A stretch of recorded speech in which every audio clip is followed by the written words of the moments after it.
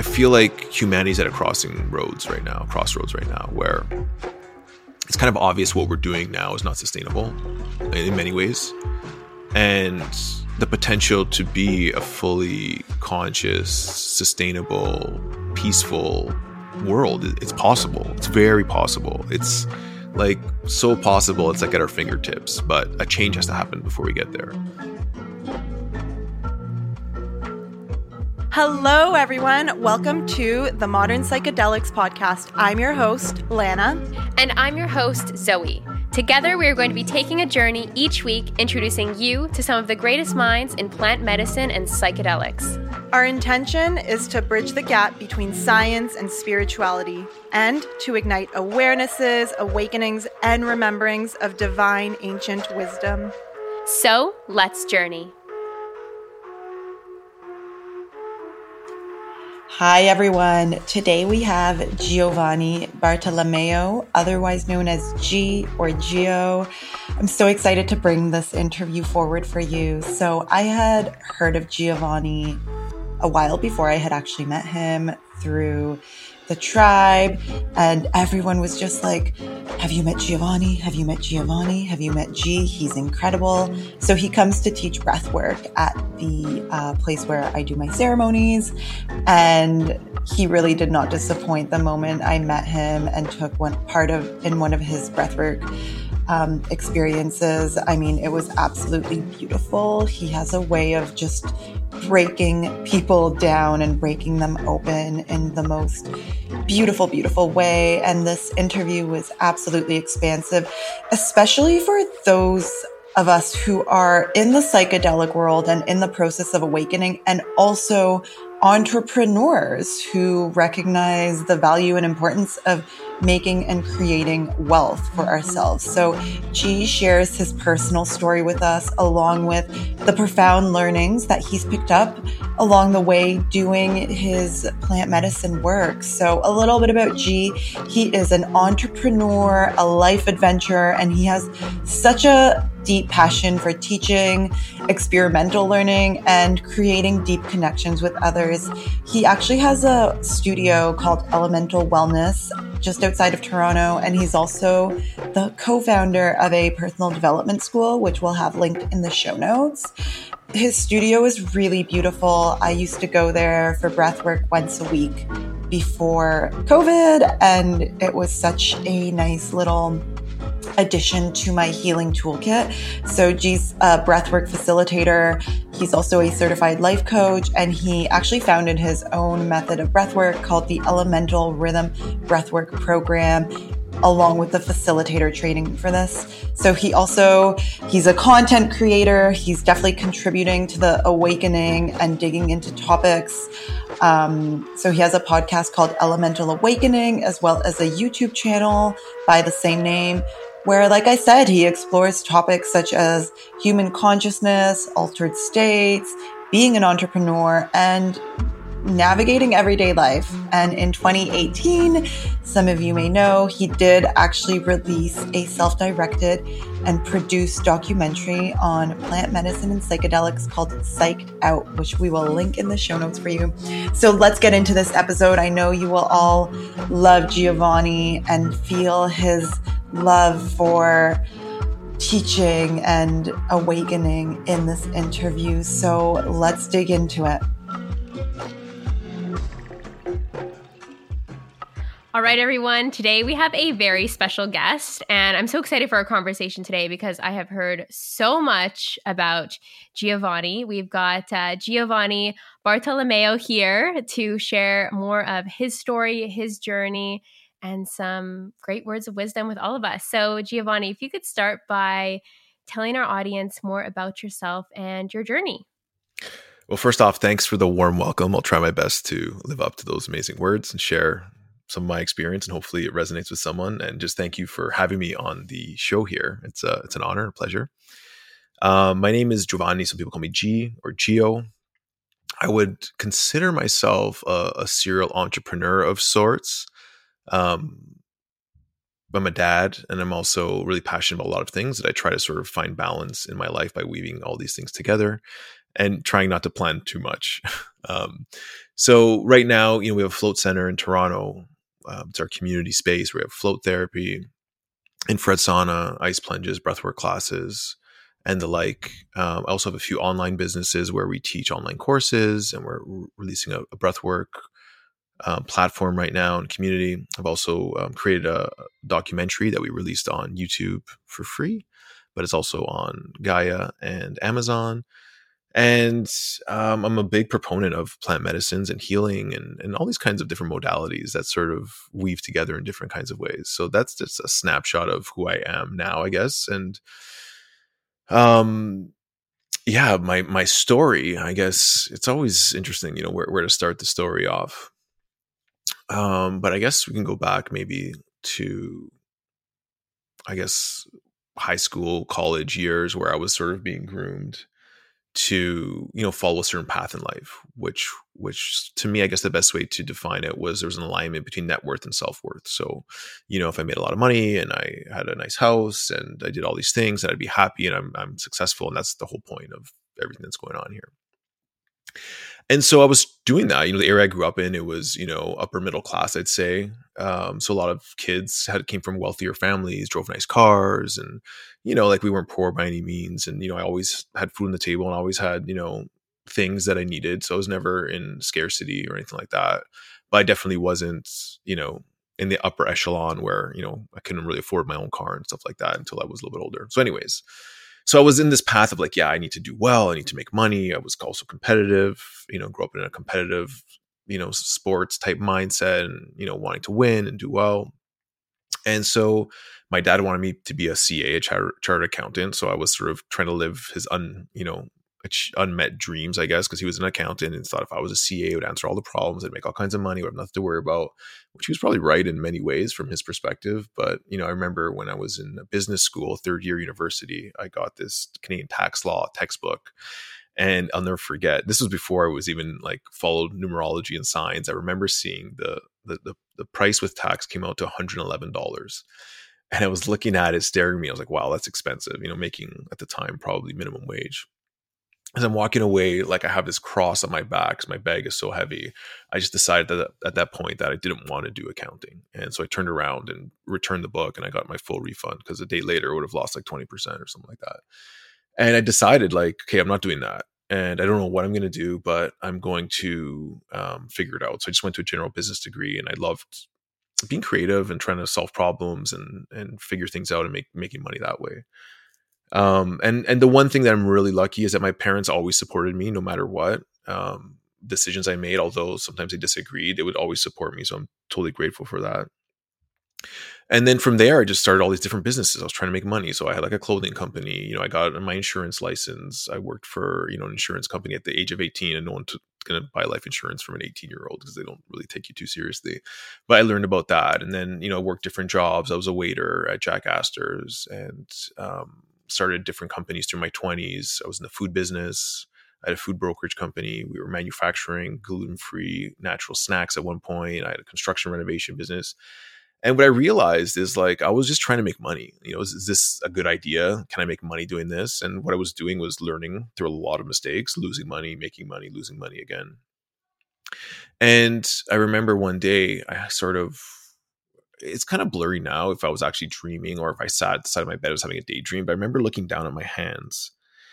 And for like a split second, they looked like my grandfather's hands, these old hands with wrinkly veins on them. And sort of this thought in my head sort of came to me. It was like, you're going to keep waking up every day in this bed until you're old and die. And you're not going to do anything that's really important or nothing that's really of any matter. You go on your 2 vacations a year, you have everything you need, but that's really not the point. I started thinking, I was like, hey, what is the point? Like, what am I actually doing here? Like, why am I here? What's my purpose? Nothing I do. Like, I was smart enough to figure out how to, work as little as I can to make just enough money that I feel comfortable.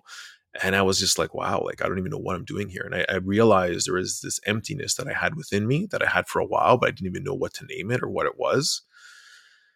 And, I probably filled that emptiness partying on the weekends and, drinking and doing drugs and having fun, what I thought, what was fun to me at the time. I'm not going to lie, at the time it was a lot of fun. But I was like, this is so pointless. Like, this doesn't mean anything, gambling on sports and all these weird things that I used to do.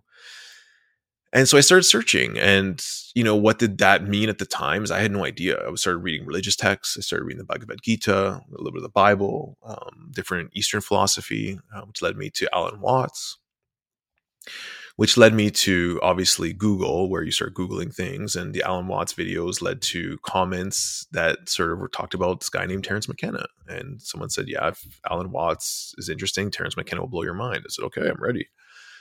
So that led to probably like a 10-hour Terence binge on YouTube. And it was when I was really starting to understand what intuition was, and this curiosity that I probably hadn't really felt since I was a kid, other than when you're curious around business and how to make money, but it's definitely a different motive. This was something totally different that I was trying to understand what it was. And I would watch these videos and I'd feel this like yearning in my heart to understand more. Or I'd see someone's expression when they were explaining their experience, like on DMT, the spirit molecule. And something inside of me was like, yeah, you're understanding from your mind, but what you really want is a real understanding, which is the experience of what these people are talking about.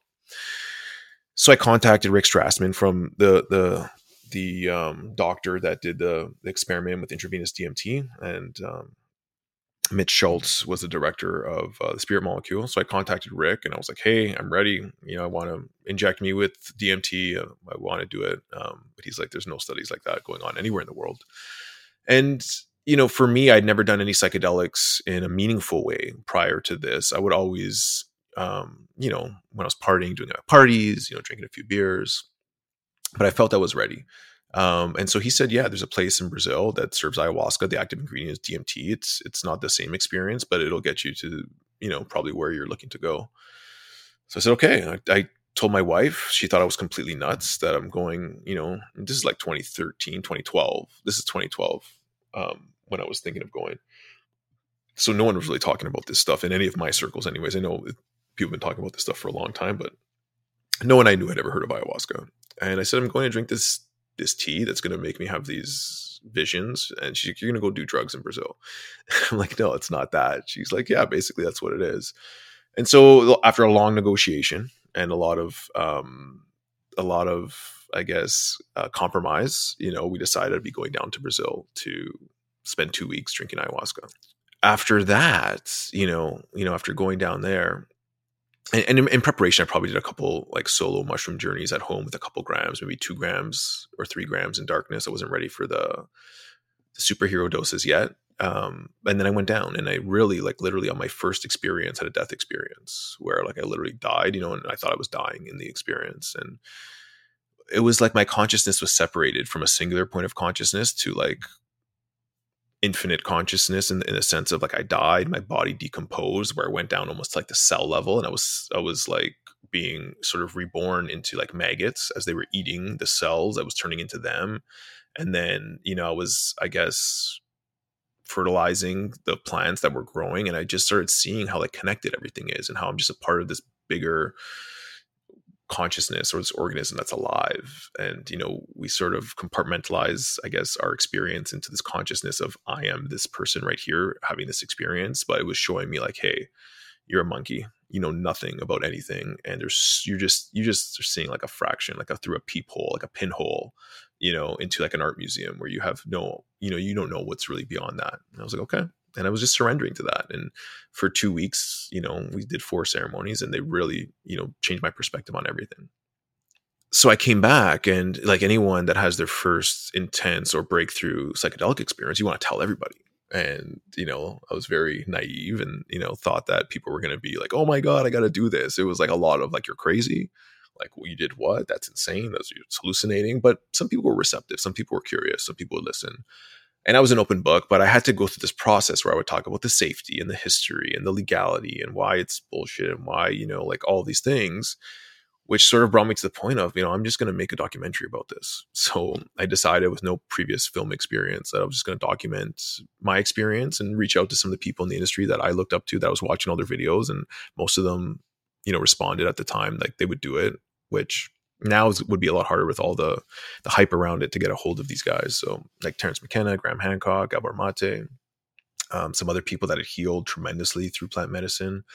And then I start to see also by talking to people how powerful it was and how sort of amazing it was, not just for exploratory and answering or trying to get answers to existential questions, which usually you don't really get answers. You just get a lot more questions, which is part of the experience, I think, of life, where it's just continual. There's no destination that you can figure out. You just keep moving through it and learning more and experiencing more and have better understanding. But also the healing aspect, where all these people had like crazy, like healing experiences through psychedelics. And that sort of was a work in progress where I really, multiple points I wanted to just quit and not do it and give up. And like, I was scared about what people would think of me, scared of coming out of the psychedelic closet, where I was just like, hey, I believe in these and I do these, and like people in business might question me. And then it was sort of like, well, if people are going to be ignorant towards this and not really give it a chance, and do I really want to associate with them anyways or do business with them anyways? And, I did business with some very conservative people or older people that probably wouldn't understand. But I realized, like, if they trust me and know who I am as a person, then they shouldn't judge me for doing these things or exploring these things. They would probably be more curious. And of course, at first, some of the people that were more conservative when it comes to psychedelics, I wouldn't say distanced themselves, but, thought otherwise, but over time became more curious. And, all the people that was like, yeah, you got to do this, some of them took 5 years to be interested in any of this sort of work in the personal development space where you're bettering yourself. But over time, as I continued just to not preach as much as I did in the first couple of months when I got back, and just sort of be myself and be an example, people would see like, hey, like, what are you doing? I'm curious. I see like you have this interesting calm energy, or, you seem to be happy, or all of these things. And I think that was another realization of how I could sort of speak or preach without preaching, is just being.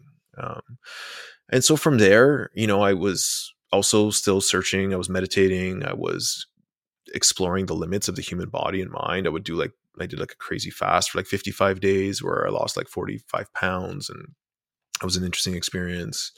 I connected with Wim Hof, and I got to meet him. We became friends, and I was one of the first certified instructors in Canada to be a Wim Hof instructor, and that sort of was an interesting experience as well. We can talk about that if you have questions around there. But again, like, the ego wanted to climb a mountain in my shorts, and I sort of found this modality of breath that was opening different doorways for me, and these crazy experiences. And also, again, all these people that had used that to heal themselves or to find relief from pain. So all these interesting things. And again, I'm just following my intuition, and these things are sort of opening up, where in the past mindset of like this go-getter was like, yeah, I need to figure this out and do this. And I realized along this journey, like the more I sort of get out of my own way and sort of sit back and be patient, which I'm still working on, things just happen and the right things come to you. And so I got into breath work, and then over time, I just started experimenting with it and creating my own process, which is now called Elemental Rhythm. So it uses breathing to sort of bring you through on a journey that can be comparable in sometimes to a psychedelic experience. Some people say, I've heard some people say it can be more transformative than psychedelics based on their experiences. And sometimes people get a nothing burger where nothing happens. And so, and there's reasons for the different experiences. I think what's going on personally, how much they engage with it, etc.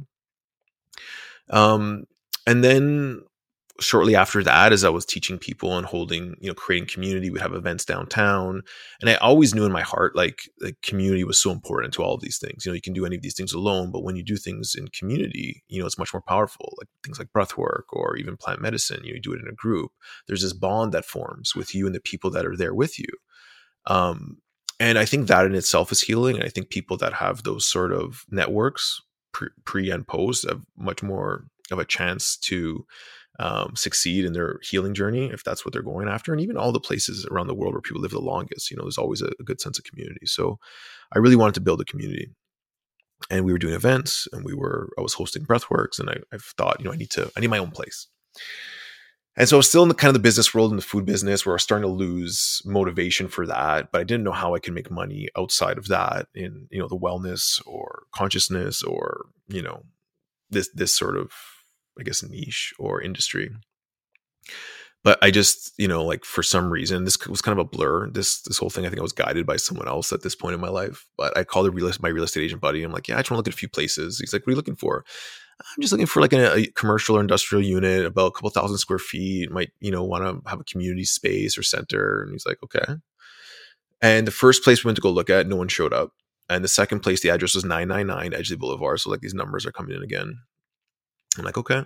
And we decide, so I get there and it's like this empty unit. So it's perfect. And, there's a windows in the back. It's an industrial unit, windows in the front, lots of parking. And I'm like, okay, like might be a sign. And I look up the numerology on 999. I found it very interesting. And so I said, okay, let's just do it. And I really didn't know what I was going to do with the space, but I know I didn't want it to just be a hangout. There had to be some business associated with it, or else it could become, financially daunting and, maybe even have a negative consequence on the community and myself for having to sort of put myself through that financial hardship, which I've had experience with other business in the past without having a good plan. But this was just totally spontaneous. At the same time, I was invited to another float center. And he's like, yeah, do floating. It's easy business. It's great. People love it. And, without doing too much of my due diligence, which I probably should have, but I'm glad I didn't, because I might have never gone through with it. I ended up opening a float studio in Vaughan. And that whole process and the whole entrepreneurial process, I think, is a spiritual experience, because you get faced with all these decisions you have to make, when it comes to like spending money, when it comes to like hiring people, how you show up, how you treat people, the decisions you make. You can really reflect back and how it pushes on different aspects of your subconscious mind, of your emotional body, of maybe traumas and triggers in the past. So what came up for me as I was building this place, and it got delayed way over budget, I had to sign like everything on the line, like all this like debt, and sign my house as collateral. I put myself in a place of no return where I had to face the possibility that I may, lose everything. I may go bankrupt. And what was coming up was, what are people going to think of me? I'm going to become this failure because I'm going to lose money. This goes back to like my childhood when I was like, yeah, money, self-worth, net worth is like aligned. And, it took 9 months to open. I built the whole thing myself. So I really drained all of my energy. So when opening day comes, I'm like just done. And, I have to now run a business and start this startup in this area that I'm not even sure if they're ready for this. Like Vaughan it's not like we were like downtown and like a really like open-minded area. We were in Vaughan, Woodbridge. So we opened and all these fears came up, and I was doing unhealthy things. I was drinking wine at night, during the construction. I would smoke with the construction workers, and this was totally against everything that I stood for. And I was like, what is happening to me? Like, I'm so stressed out that I don't even care. And I had to come to this realization, was like, okay, like even if I do fail, does that really matter? What's really important? It's the relationships I have. It's who I am as a person. It's what I stand for. And what was my initial intention of creating this place? To create a community and to really help people. And so I said, okay, fuck it. You know what I mean? Like, I'm not going to think about the money. I'm not going to think about failure. If I fail, it's okay. Like, it's supposed to happen. I'm just going to focus on every single person that comes to that door. I'm going to treat them like they're the most important person on the planet, because they are. And I'm going to serve them and help them. And as soon as I started doing that, everything started to shift. And I started attracting different people into the business. Slowly, we started making a little bit of money, and we never became super profitable. We were always like able to float and maintain this community without, after, first half a year, not having to put any more money in, which I'm totally grateful for.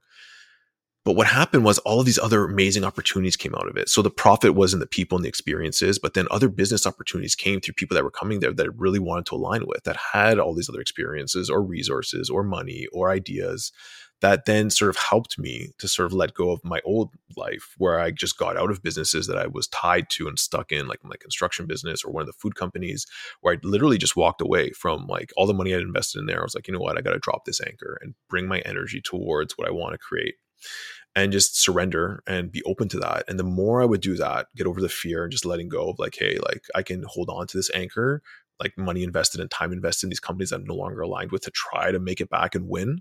Again, that winning mentality, I don't want to lose. I was like, okay, fuck it. I'm going to just go with the flow and focus my energy on what, I really feel in my heart. And that shifted everything. And that sort of allowed me to sort of get more opportunities where I would travel and teach and, create this whole breathwork facilitation program where I taught like all, 30 people now how to facilitate breathwork in this certain style. And then other like online businesses that sort of came out of it, and all these things that's like, now I'm in like way better flow. I had to get out of my own way. and just listen to my heart and allow that old part of me to die, just slowly. And, it was painful and it was hard. And I could see myself holding on for a lot of it, but, bringing that awareness, like, okay, like I had to go through this experience. And, like I said earlier, if I would have been told that, float is so hard, this business, you shouldn't do it, maybe I wouldn't have done it and not have got through to where I am now. And so that brings us kind of to today. I have a podcast and I do a lot of other things, and there's a lot of new opportunities that are coming up now through this whole shutdown. But I try to sort of just not get my mind stuck on the negative and worry about like these fear things, which obviously come up. It's just like, okay, everything that's happening is supposed to happen. How do I want to show up, and how do I want to continue to sort of do my thing?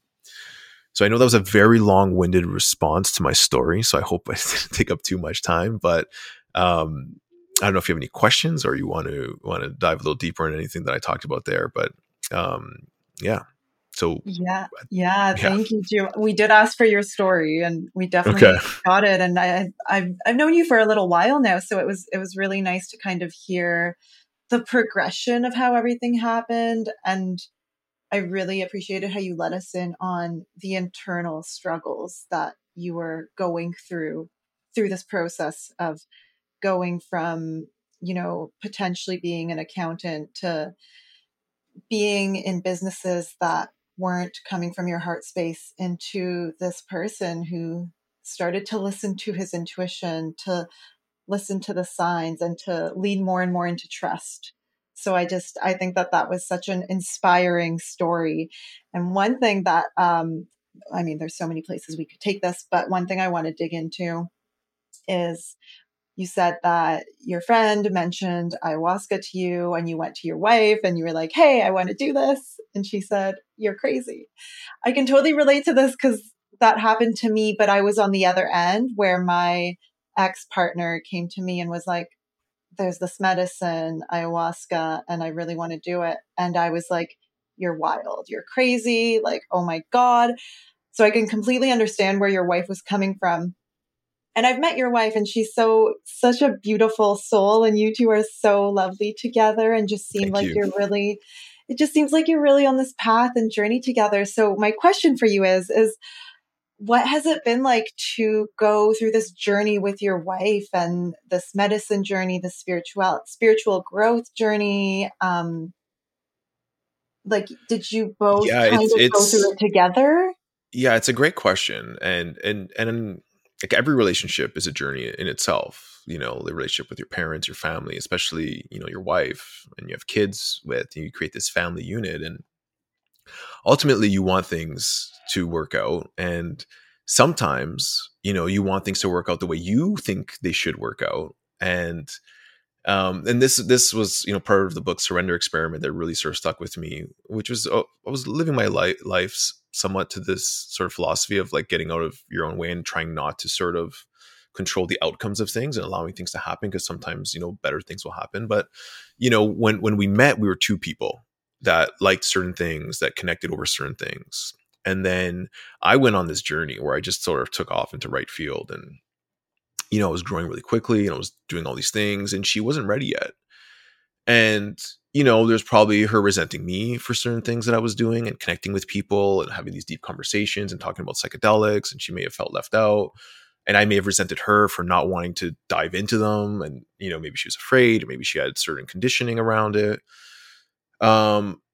But with time and patience, as she saw the change, she became more open to some of the ideas and wanted to try. And, so yeah, there was a lot of friction in the beginning in our relationship because of it. And, I had my own work to do. She had her own work to do, and not really having the tools to work on ourselves. Like most people, you don't learn this stuff in school, like what emotional intelligence is, and like how to properly communicate, and like all these things that should be taught from childhood, like we're figuring it out. And I'm so grateful that I have amazing mentors and teachers around me that have helped me to learn how to communicate, to learn how to work on myself, to go into self-reflection, and to sort of see myself from a different lens, or maybe how my wife perceives me at times. But we started going on the journey together, and that was like this huge sort of transition in our relationship where, she started doing plant medicine as well, and she had her own experiences, and we could talk about it. But it wasn't always like that. So it was rocky. There were sort of challenges, but ultimately, with time and patience, that she saw the change in me and she was more open to it. And, with all of this stuff, it's important, never to force anyone, never to sort of say they need to do this or they should do it. It's, I always come from, this is my experience and it's not for everyone, but, it was very helpful to me and I've seen it help many people. So I don't know if that answered your question, but that was our experience. And now things are great. Now things are interestingly good and we can communicate better. And there's a lot of positive that's come out of introducing not just psychedelics, but having this open mindset, which I think psychedelics definitely helps a lot. Thank you for sharing that, G. It's so beautiful what you spoke to about being and versus doing, not being in that trying energy or trying to get people to see the way that you're seeing it, but simply just allowing the process to unfold, because each person's journey is unique to their own. And it's great that you and your wife have now come to that place where you can be on these journeys in plant medicine, in spirituality, and see the unfolding of that for each other. And yeah, I mean, there were so many things in your journey that I feel like I want to ask you, but what perhaps healing modalities or what influences has your wife had on you? If your influence to her may have been some psychedelics in ways, what has she influenced you? Was it the fasting, perhaps the Wim Hof? Well, I guess with my wife, it's like the mirror, every relationship you're with, they're a mirror, and the triggers that you feel within you are not really them. They're there for you to sort of bring these things up. So when I started, working on patience or listening or understanding, it's like, hey, what's really triggering me about what my wife's doing right now? Or she's angry about something.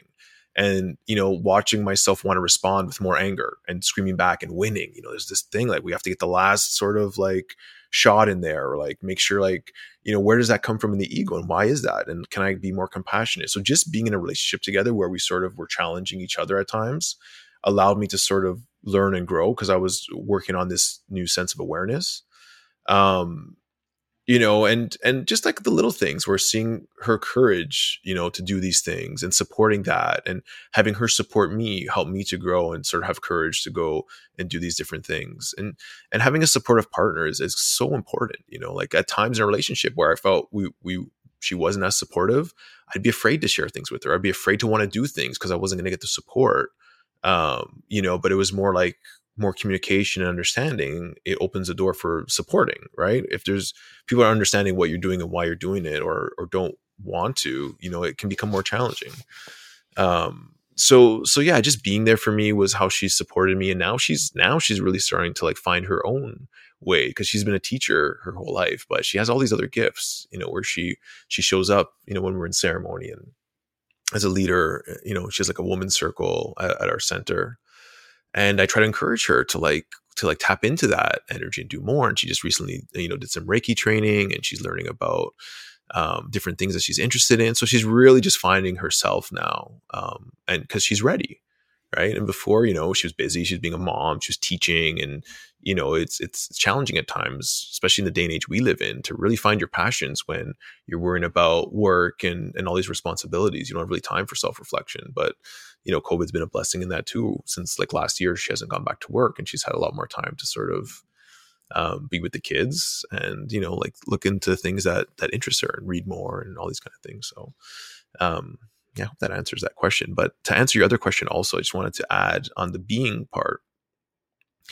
I find, and this is probably going to be stereotypical, but a lot of people in the spiritual quote unquote community, the surrender part of it and being is not just, hey, I'm just going to let anything happen. What's going to happen is going to happen, and whatever. And I see some people using that as an excuse, almost I guess spiritual bypassing is sort of a term that could sort of go in there, or just allowing things to happen and not taking responsibility, maybe is a better way to explain it. Where, having awareness and not sort of jumping to conclusions and controlling things, but also taking action when you feel it in your heart. but not because you have to. Oh, I need to do this. I got to do that because it's coming from the mind. Where it's like, oh yeah, I see this opportunity, or I have awareness. So now there's something that comes to me. It's like I'm ready to take action. I'm ready to put my energy into that and create and make something happen because you feel it from within. So it's surrendering to allowing things to happen and not judging the outcome, but also having the awareness is like, hey, I want to bring my energy into this project or this opportunity or this person that's just here that, I really want to connect with. So it's a fine line and a dance between that balance, that it's not just, not taking action and allowing, that being it's both, if that makes sense. Yeah, totally. And I love that you brought up the spiritual bypass, because it's what you were just describing, like being in the sense of not really like being like this indifference energy to it. It's kind of a way of just checking out, isn't it? Right. Yeah. And I see that a lot. Out of your life. Yeah. And I see that more than enough to say that, like, yeah, like it's, I wouldn't say it's a problem, but it can be problematic. And then, just that's the answer for everything. Oh, this is the universe, and this is why I'm like this, or I'm not supposed to have any money because the universe is whatever. And to each their own, no judgment, if that's what they want, but that's not how I look at things from my perspective, where you can still take action and be assertive and get things done, but it just comes from a different place. Yeah, that's what's so amazing about being on this spiritual journey and path. And it is a journey and a path because there really is no destination. And there's just always so much to learn. As soon as you think you have it figured out, you get a piece of humble pie, and there's just more lessons, deeper lessons. And I love it so much. There's no turning back. So G, I really want to get into talking about breath work with you. I was wondering if you could explain to the audience, without maybe getting too scientific, like how breath work works on our bodies and why it's such an incredible asset to use with plant medicine ceremonies, because it's so amazing. So G comes to teach breath work at the center where I have been doing ayahuasca ceremonies. And it's so interesting, G, like, I don't think I've ever told you this, but every time you show up on the Saturday night, and or in the Saturday afternoon, we have just had medicine on Friday, then we have breath work with you, and then we have another ceremony on Saturday.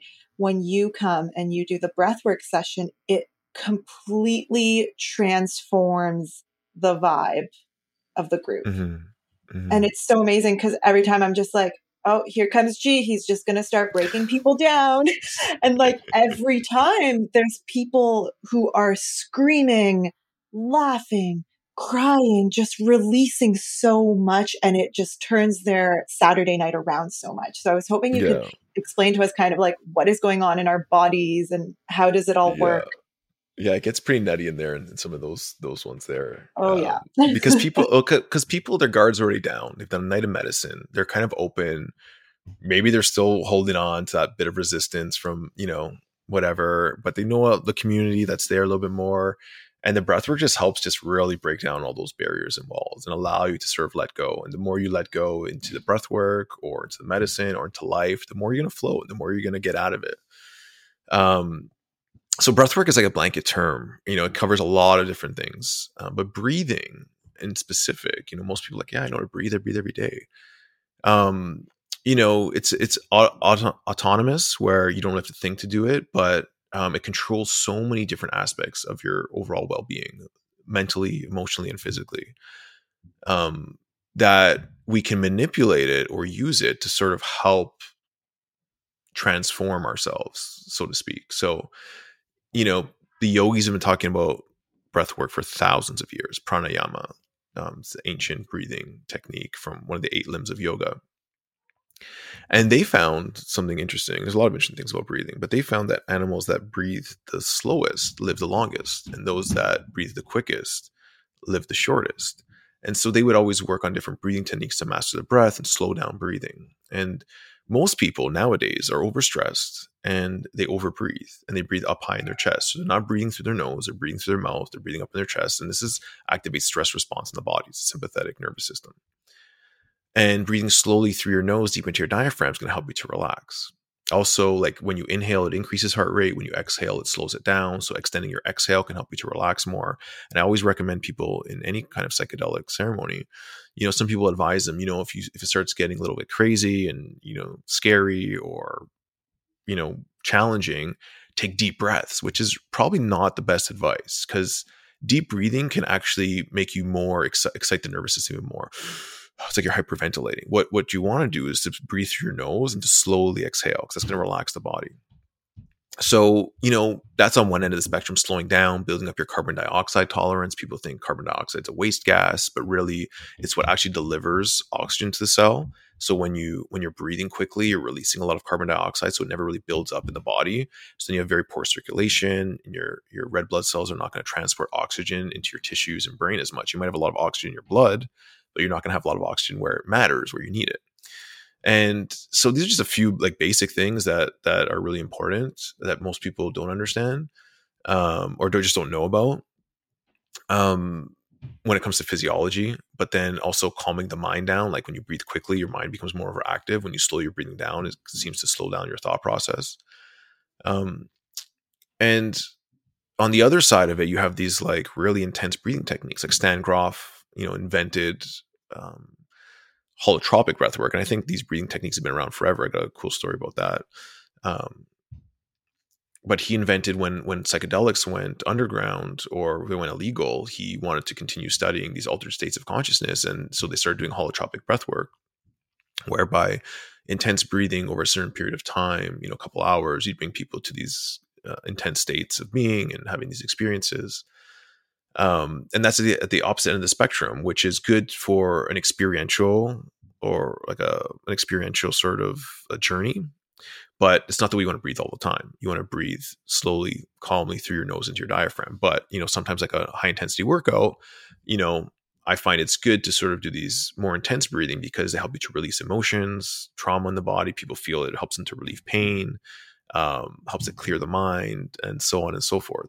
So what is actually happening in those holotropic breathwork sessions? It's hard to say for certain. By doing all that breathing, your body starts to vasoconstrict, so it slows down the blood flow to certain parts of the body.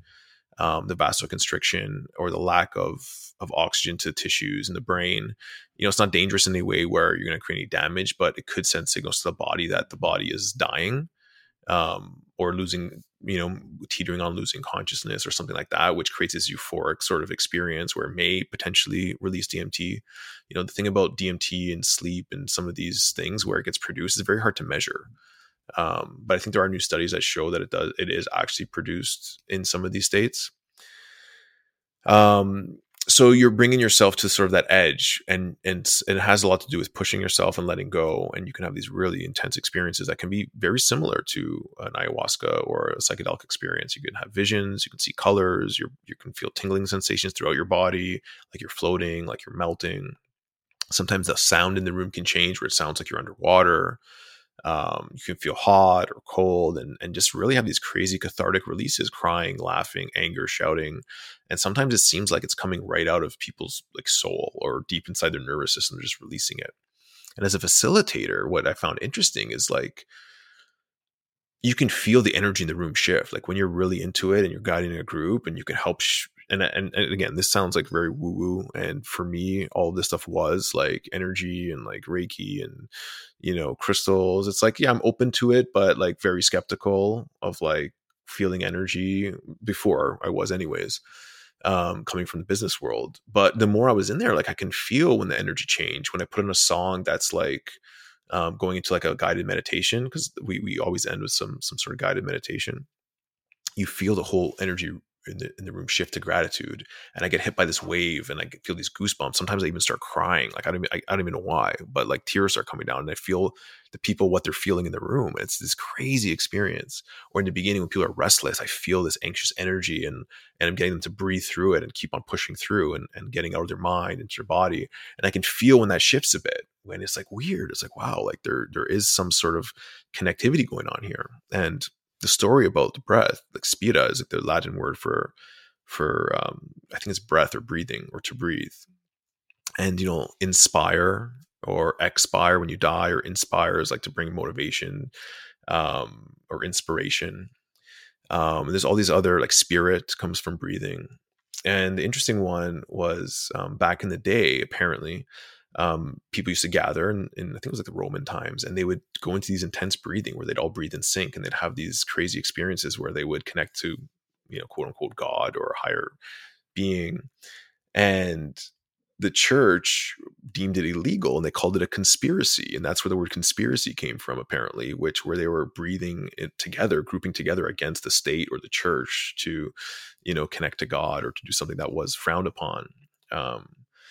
And so they wanted to stop that, but which I found is interesting, because when you have a group, when you really sync the breathing, where you're all inhaling and exhaling at the same time, which is what elemental rhythm tries to sort of promote and practice, because we breathe in a certain rhythm, it creates this cohesion between the group, and it amplifies the experience. And maybe it's a placebo because we say that it's going to do that and people think that, or maybe it actually does, which I think it does. But there's definitely something special about that group experience where people just really let go and are there to sort of do the work. So scientifically, what's happening there, it's hard to say. These are just some of my hypotheses and theories. There is some science that'll show, like I explained earlier, about, the oxygen levels in the blood and tissues and what's going on with circulation. But from an energetic perspective, like even something called tetany. So tetany is where your hands, they lock up. And it happens when you're breathing, because the pH in your blood changes and your veins start to vasoconstrict and all capillaries. So you almost lose control of your hands, where they go into these weird sort of shapes, almost like T-Rex hands or lobster hands, they call it. But I've seen some people breathe harder and release that. I've seen some people make these weird hand signals, like they're trying to signify something. Is it an energetic blockage in the body? Is it, something else? But the fact that they can breathe more and break through that, tells me it's not just something that's scientific, or it's not just a chemical reaction, because you would think that more breathing would actually make it worse. These are just my own observations, something that probably needs to be studied more for sure. But, it's very safe. Adverse reactions are like almost non-existent, both in my own experience plus clinical studies. And afterwards, most people feel euphoric, clear-minded, open-hearted, grateful, transformed, some of the words that you hear. And the sharing circles afterwards, where people share their experience, that are mind-blowing, where they connected to a younger version of themselves, healed something, had a vision, like you name it. I've heard people share it. And that experience for me is something that's very special. Like being able to facilitate for someone, hold space for them, and them have a transformational experience is almost as powerful as having your own transformational experience in the breath work. And that's why I love teaching it so much, because I tell people when I'm teaching them to become facilitators, because they've been touched personally by experiencing breath work, that, once you start sharing this, it's going to be just as powerful, if not more powerful. And that was one of the things that, I left out of my story was, when I was searching for meaning and fulfillment, I'd do a sale in the food business and it'd make us X amount of dollars and it'd feel good, but it wouldn't last long. By that evening, it would be like, okay, what's next? More. But when I helped someone and they would come and they would say like, hey, like that class, like it changed my life, or, that thing you said to me really impacted me. I've been thinking about it all week and I'm ready to make some changes. Like when people would come and share that with me in the early days when I was just like trying to find my way and just really sharing the things I learned, like I felt something inside that was different than any business deal I'd ever, or any money that I'd ever made. It was like, wow, like there's something tangible about sharing and helping people, and the recognition that I got for that, or just them showing gratitude. And that's what I knew I wanted to do more of, that, and sort of spawn me to sort of get into these things and build Elemental. So long-winded answer, but thank you for the question. Yeah. And thank you for sharing all that you did, Giovanni. It's great. I wanted to reflect back to you too. So I first heard about you at Rhythmia Life Advancement Center the first time that I went, and people spoke so highly of you. And at Rhythmia, there's this whole concept that you go there and you receive a miracle. Most people receive a powerful miracle, and so many people receive their miracles just through breathwork alone, not having, not during, let's say, an ayahuasca ceremony, but for some people, that huge life shift, that huge awakening, what it is that they're searching for, comes to them in breathwork. And I heard so many people say like, oh, last time I was here, like breathwork with Giovanni, like that was it for me. That was my miracle. So you're out there creating miracles for people every single day with this work. So thank you for just being of service and reflecting in that way, that it's, you see how helping people is this lasting effect and lasting beautiful feeling within yourself. And I also wanted to just touch a little bit more, as we're on this topic of breathwork, about Wim Hof and you becoming an instructor. What was that experience like for you? Yeah, it was an amazing experience. So back in, I think 2014 or 2015, so after I started plant medicine, I was looking for people to connect with. We had a group of people that would get together from time to time, and we would talk about cool things, try different things, meditations. We'd watch videos. And I remember once Googling for something interesting to play. I wanted to find a video that would show people about human potential. And I came across Wim Hof. And like, again, like that feeling in my chest was like, oh, there's something really special about this. Like this really deep curiosity. It's the intuition. Like it was like blinking. And I'm like, I'm going to reach out to him. I'm going to see if he wants to be in my podcast. And at the time he was still like approachable, where now like he's like super famous and it's hard to like even get contact with him. Although we do talk from time to time, but at the time it was like, they're like, yeah, for sure. I'll be in your podcast. And, in the podcast, he's like, yeah, we're doing a training in LA, the advanced training, first one in the States. You should come, you'll be my guest. Just come on down. I'm like, all right, why not? And I didn't really have any intention of becoming a breathwork facilitator at that time. I was curious about him. I practiced a little bit of his stuff, and I really wanted to climb a mountain in my shorts, because the ego was telling me, think about how cool it's going to be to post on your Instagram, climbing a mountain in your shorts. And the one thing I loved about Wim was he would always say and encourage people, like, there's nothing that's more special about me than you, in a way. He would say, like, anyone can do what I do, all of this stuff. And he could show people like, hey, like, just jump in the cold or do this thing. Like, it's possible. Like, yeah, he's got 20 Guinness World Records. I think like doing those records is like, you have to have the right mindset for it. But, the ability to jump in a frozen lake was like so foreign, or to climb a mountain in your shorts was like crazy. But him telling people that they could do it is so empowering, and really cheering people on. And like, he does believe that, and he wants to show people how to do it, rather than like, hey, just look at me, I'm the guy that does all this stuff. Like, it's sharing and showing people. And, they did even some really crazy studies with like endotoxin, where they would inject people and do the breathing and the cold, and, they wouldn't get like the same response as the placebo group. So that really inspired me. So I went to the LA training, and, did my first ice bath and did some breathing. And he's like, yeah, there's another one. We're going to do it in November. It's going to be out in Colorado in the Rockies. And so it's the advanced training. Then you become a facilitator if you do that. I was okay, fine. Yeah, let's keep going. And so I'm getting ready for this, this mountain hike, and have my GoPro ready to document it. And I get there, and really, I start hearing from 30 people's personal stories from around North America, some from overseas too. And all this transformation through breathwork, whether it was addiction, whether it was depression or anxiety or physical pain or disease, all these amazing stories. And I was just like, wow, like there's something really powerful here that needs to be shared more, because like, if something that's free and available to everyone is this impactful, like everyone should do it. And Wim led this sort of more intense breathing. So they do like rounds of breathing with breath holds, the Wim Hof method. And you can look it up online. I highly recommend it. It's very powerful and easy to do. On YouTube, you can easily find it. So they have these rounds, and, he led us on a different kind of journey where, they were playing some music, and, we're breathing for like 30 or 40 minutes at different speeds. And, at one point I just started crying uncontrollably. Like I hadn't cried probably in, who knows, like 10, 20 years, who knows. And it was this amazing release, and I didn't even know what it was, but it just felt so good. And I remember laying there looking at the ceiling. It's like, what the hell just happened? Like I have no idea about any of this stuff at this point, other than just the practice that I'd been doing. And it was very clear. It was like, yeah, share this. Like, you need to learn more about this. You need to share this. And we ended up jumping in lakes and climbing mountains. And it became less important about like taking the pictures. We took a few pictures and jumped in lakes, but it was like, yeah, I'm learning about nature. I'm learning about resilience. And I'm learning about how adaptable the human beings are. And I'm learning about like how to really share this in the right way. Like how Wim shared it with us. And he was there just like a regular guy, just telling us to believe in ourselves and to go for it. And just, in his words, just fucking do it, man. Like, breathe, motherfucker. Like that's Wim. So he's like a mix between like a caveman and like a Buddha. He's like really like raw and like rugged, but also like very, well thought and spiritual.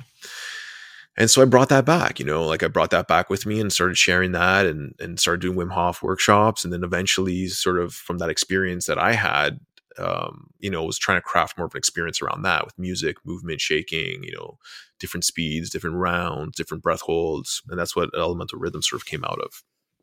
And now, we're sharing that a lot. It's, I tried to refine how do we get like the best experience in like, 30 to 40 minutes of breathing and, a lot of A/B testing and trial and error on friends. And, we got to a really good point now where, we feel comfortable sharing it and teaching it to people. That's awesome, G. And I have to say, I love the method you teach at Elemental with you do this like inner child healing almost during it, which is always so powerful. And then your music at the end is just so like, I like your cover of Imagine more than the original, but it really does. Come on. It really does like get people to feel their shit, right? Like It really gets those feelings to the surface. And that's why we added the meditation at the end, because I felt like you're bringing people to this place, but then you're sort of leaving them there. And I'm like, okay, if I can then, like, now that they're open, like a lot of the walls that they use for protection or like not allowing them to be vulnerable, like those drop, when you do like intense breathing or even psychedelics, like MDMA, assisted psychotherapy. Breathing gets you to a similar place where you feel this euphoria, like your defense mechanisms are down a little bit, different areas of the brain are sort of, working or not working. And then I always bring people into gratitude first. And when you go from a place of gratitude and you really feel gratitude, especially some people really feel gratitude in breath work, like they feel it in the breath work, but in life for the first time in an intense way, it just like opens everything. And they feel their heart open and they start to cry and they're just like, wow, I've never felt gratitude like this before. And it really is the building block for everything, for attracting things into your life, for abundance, for healing, like being grateful for what you have. It's really special. And I think I saw an Instagram post today. It was something like, imagine you woke up tomorrow and all you had left was everything you're grateful for today. And I was okay, what are you grateful for today? So if you don't reflect on that, like imagine that. And so that for me was like, yeah, people need to be more grateful for what they have. So we use that in the breath work to just guide them a little bit. And then from there, just self-reflection, like looking at yourself, focusing on a few statements from like Ho'oponopono, like I love you, I'm sorry. Like it really takes people deep on this journey, and it's very simple. And people have done that, like that same meditation for literally every week for a year straight. Some of the people that come to class at Elemental, and every time it's a different experience. And like, if you look at the progression and how their lives have changed, like I had people that would come in like literally a nervous wreck, like anxious, high blood pressure, fearful. And like a year later, they're like, yeah, I went skydiving. My blood pressure's down. I've just moved. I was like, moving was the scariest thing for me. I'm putting a pool in the backyard. Like my whole life has changed, like completely, like calm, relaxed. And like, I don't take full credit, but I think that like the breath work helps them to sort of have different awareness on their life and to like, if you're in a nervous state all the time, like how much time do you have for self-reflection? You're probably in defense mode all the time, like trying to survive. So yeah. Powerful, like, and the meditation just, I don't know, we found it to be quite effective. It sounds like feeling is the medicine, whether you're doing it through psychedelics or through breathwork or whatever. Like feeling those feelings is what heals us. Yeah, to move forward. I think it's a huge part of it. Absolutely. So I would love to talk to you about something a little different that we haven't really talked about on the podcast, but in your journey, there was this really cool kind of contrast between like the entrepreneur and the spiritual seeker. And I would love to hear from you. What was that journey like? And what have you learned about money? And how do you see money and the energy of money and building wealth now as opposed to before you started on this path? Yeah. So I guess in the beginning, when I didn't have a lot of money, I thought money would make me happy. But then I started to see how like most of like the really successful people are always seeking more and more and more. And not all of them, but a lot of them. And I was, for some reason, I've always been surrounded by very successful people, or actually more in the last probably 5-10 years. But I'm getting to know them. I realize that, like, yeah, of all the rich people I know, like half are miserable, the other half kind of happy, but the money had no correlation to them being happy or sad or miserable or whatever. So that was kind of an eye opener for me. And there's always this like this weighing on you of like, is money good or bad? And the spiritual community, again, stereotype, doing the quotations in my hands, like, I found a lot of them frowned upon money because they associate with bad and big business and all these things. And I question that personally, like, should I be making money? Is it okay to make money? I don't think money is good or bad at all. I think how you choose to use it or how you allow it to control you is where the good or badness of it comes in. So, like, I see it as, yeah, like if I make more money, I can do cooler projects, help more people, do things, create more things that I'm interested in. But also have to be very conscious of, like, not just trying to make more money. Like what are all the implications of the business that you do, whether it's environmental, whether it's with people, you're paying people a fair wage. Are you, destroying the environment or like any of these things? Like, yeah, you want to keep that in mind, because I think that's one of the biggest problems we face today as a society, is that people invest their money blindly because they just want a return. And, people who run these companies, their jobs are dependent on their profit margins, how much money they make. And all of the other factors that should be important in most companies, and this is, again, a general stereotype that I think is applicable to most companies, it's like they're just trying to make as much money as possible to keep their jobs and, to keep their bonuses and to make money. And the investors invest in that, not caring. Most of the time you invest in mutual fund, most people don't even know what they're investing in. Or they hear of a stock that's, yeah, let's invest in this because I hear it's going to make a lot of money. But there are people who are doing a lot more conscious investing and conscious funds these days. So, like, I think it's important to be aware of that as an entrepreneur. But, like, I realized, like, I don't need a lot really to be happy. And so, like, before I thought, like, yeah, I want to buy a mansion and a fancy car. Like, I really don't need any of that stuff anymore. But, if I can, build a retreat center or create an app that can help a lot of people, like, that's exciting to me. Or, build a community one day or support people, like, that's exciting. And, it takes money to do those kind of things. It takes money to create change in the world.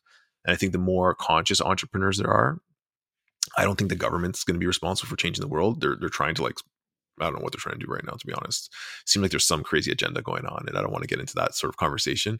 But, I think entrepreneurs have a lot of power when it comes to how they spend their money, how they reinvest their money, the type of industries that they create. And I think that, the more entrepreneurs that can drink plant medicine, or that can have spiritual awakenings, or that can sort of think more consciously, the faster we're going to see a shift. And you see it sort of happening now in a way where, people with money are making changes faster than any government can. So, I wish that all of the, you open the world, United Nations could start with an ayahuasca ceremony, from some of the leaders from South America, share their tradition, and maybe, we can have a quick change around the world. But I think the entrepreneurs are going to do it. And I think that as an entrepreneur, you face a lot of challenges and you have to make decisions. And sometimes your ethics or, your conscience gets challenged. And I think what's really important is the decisions you make when no one's watching or no one will ever find out. And that's just between you and yourself and God, if you believe in it. How do you decide, or how do you show up when no one knows? And, I've used that as a tool to sort of grow myself in many ways. So I hope that answered your question. Yeah, I love that. I love everything that you said about just like following your heart. It starts with each of us as individuals doing the work. And yeah, I can't imagine the change as more and more entrepreneurs are becoming conscious, the change that this world is going to experience in the next 5 to 10 years. I think it's going to look completely different than it does now. And it's time for so much more liberation and freedom for all. And Go ahead. Sorry. I talked about this on just an Instagram live, I think yesterday, the day before, where, I've been very quiet on my Instagram through this whole process. I'll pipe up every once in a while, try not to get political or too like divisive. But what I do sort of see is, like, I feel like humanity's at a crossroads right now, where it's kind of obvious what we're doing now is not sustainable in many ways. And the potential to be a fully conscious, sustainable, peaceful world, it's possible. It's very possible. It's like so possible. It's like at our fingertips, but a change has to happen before we get there.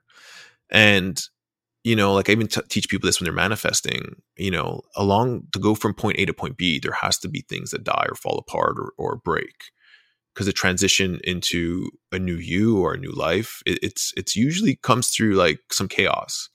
Like even like the butterfly, when it goes from a caterpillar, there's a point where these cells come online and the imaginal cells start eating the other cells as actually like almost like cannibalizing itself in a way. And they start fighting each other, and eventually these imaginal cells take over and they eat all of the old cells and transform into a butterfly. And like maybe that's what we're experiencing right now. Maybe this is the unraveling of the old world that we have to go through, that we chose to be here during this time.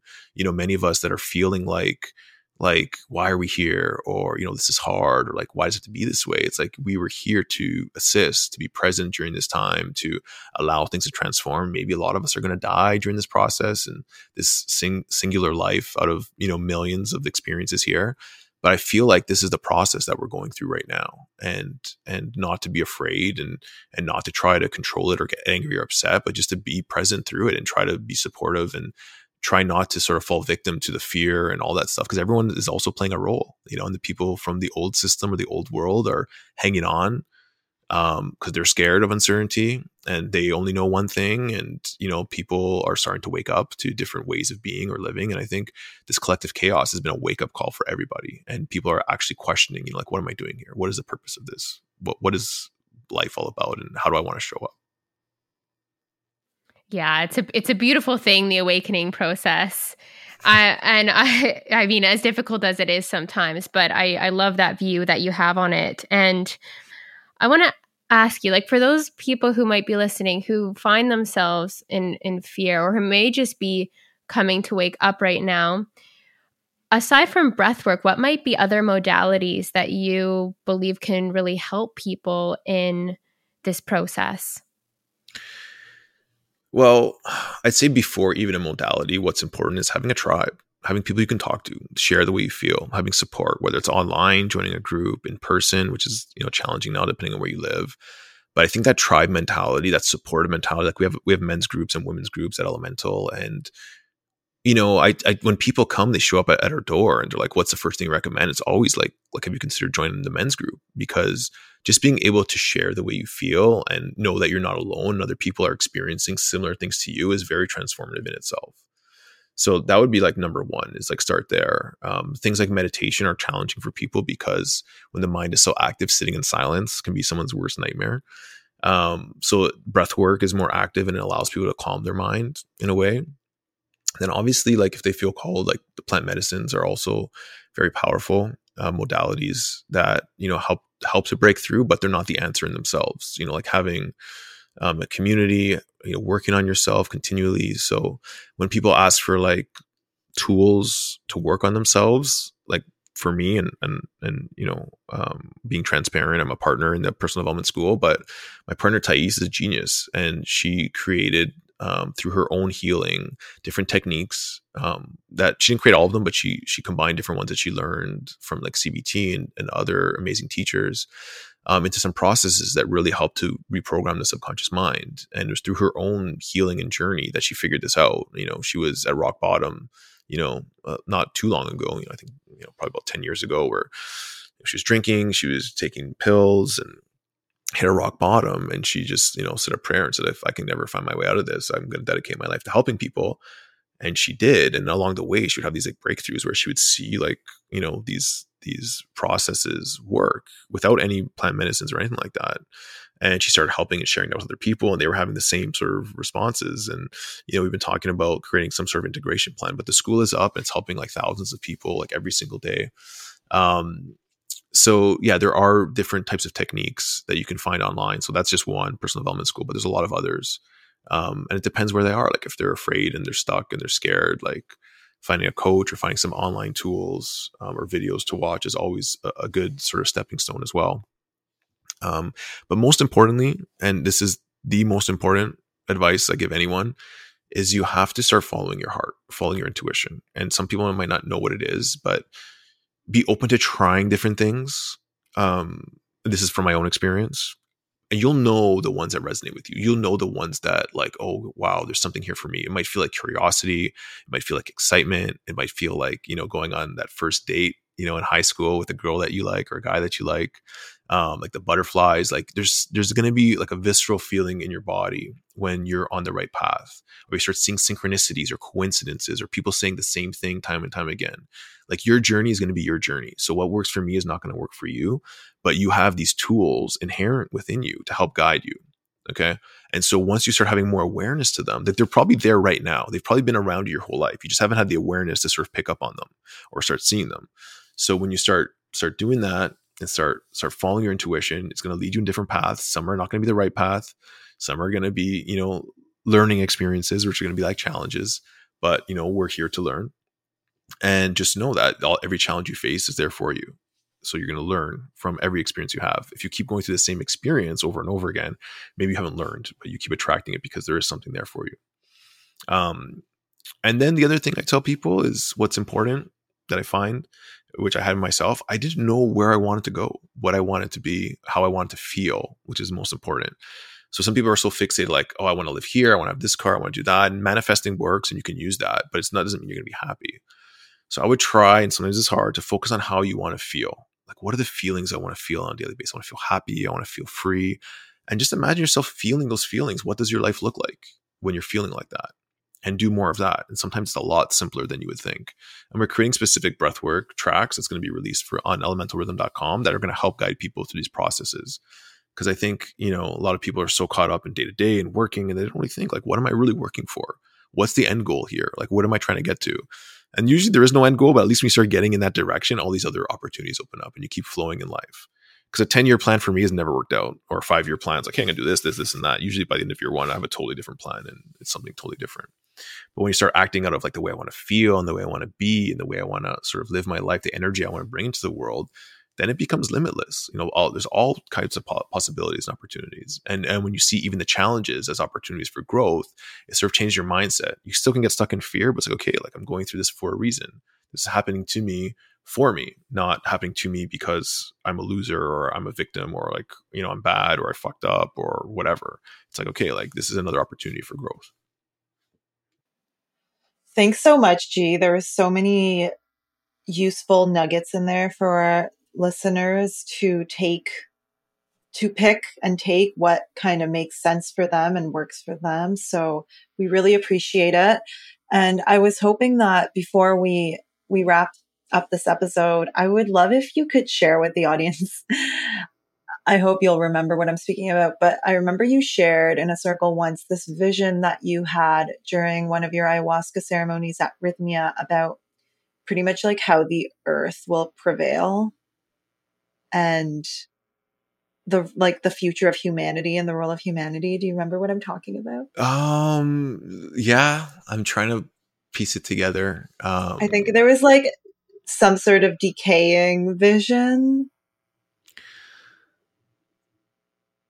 Yeah, like I think it was something along the lines of, I think it was an experience I had where I was here before and I died and I'm back again, and that no matter what we do to this planet, it's going to live beyond us. And like every once in a while, there's a reset that happens, whether it's a meteor or something like that, where we keep on trying to break through, where humanity evolves to a certain point, and like, sometimes we don't evolve the way that it's going to sustain life, and the earth is just going to say, okay, like, hey guys, we're going to reset, and like maybe a meteor will come, or something will happen that will hit this reset button, that people will die and people will be born again, and slowly evolution will happen, and we come back to this tipping point. And then this goes back to what I was saying before, but I think we're at that tipping point now where we have this opportunity to sort of go beyond the threshold into something totally new. And if we don't, the earth is going to reset itself. And the intelligence, from what I remember, was like the earth was like sort of giggling, like, you think you can actually like destroy me, or like, the earth is going to end, but like, you guys will get wiped out so much quicker than me. And we'll start again until, as long as we have to, like billions of years, zillions of years, who knows? But the vision in that experience, from what I remember, this could have been another vision, but was that I was alive during like a meteor strike, and I had my kids in my arms, and the wave came and sort of washed us away, and humanity was again at another tipping point of, just got a little crazy. And when I opened my eyes, it was like I was back again in another life, which was now, and my same family was here. And it's interesting because like I had this like weird fears around being a prepper and being prepared for like a cataclysm. And when I saw things like that, like they would like movies like Armageddon, like it was like so like visceral to me, where I was like, why am I so interested in this movie? And like my kids being afraid of like being alone, where I remember in that vision where we were getting washed away, we were like clinging on to each other, and we all died in each other's arms. And it was like so sad and like heart-wrenching, but it was like, yeah, you're here again, and you'll keep coming back and have these experiences in lives until it's time to evolve to something else. And that was reassuring in many ways. And it was like, you guys take life so seriously. Like, don't worry about it. Everything's going to be okay. Like, don't tie yourself up in a knot over these things in your mind. And so I try to have that mentality sometimes as well, where, not to worry too much about the things that are happening right now, just to show up the way that I can and just bring joy and love into every day. So yeah. I think that was the one you were talking about. That was the one. Yeah. I just remember I found it so inspiring, and I thought it would be nice to share with our listeners as well. So thank you for that. So where can people find you? What's coming up next for you? Where can people? Yeah. So thank you. Yeah. We're getting ready to launch elementalrhythm.com. It's going to have some courses, going to have some breathwork experiences. It's going to hopefully have a community of people who are open-minded and supportive of each other on their own journey. My Instagram is Elemental Geo. We have a YouTube account, channel where I share some of my plant medicine experiences and the documentaries on there. I think it's still called Elemental Awakening, but I think if you just Google my name, you can find it. And then GiovanniBartolomeo.com. It's my personal website. It just has some information about me and where you can contact me and all that kind of stuff. So I'm reachable. Any of those, any social media, you find me, send me a message. We'll definitely respond. Thank you so much, G. It was so great to finally have a conversation with you, because you definitely have beyond lived up to everything wonderful that I've heard about you. So thank you so much. And you guys are so awesome. Thank you guys for having me. Thank you for doing this show and sharing, knowledge and all these amazing speakers you have on. And like, this is what we need more of, more sharing of information and open-minded solutions to, some of the challenges we all face. So thank you guys for doing what you do. Thank you. Thanks, James.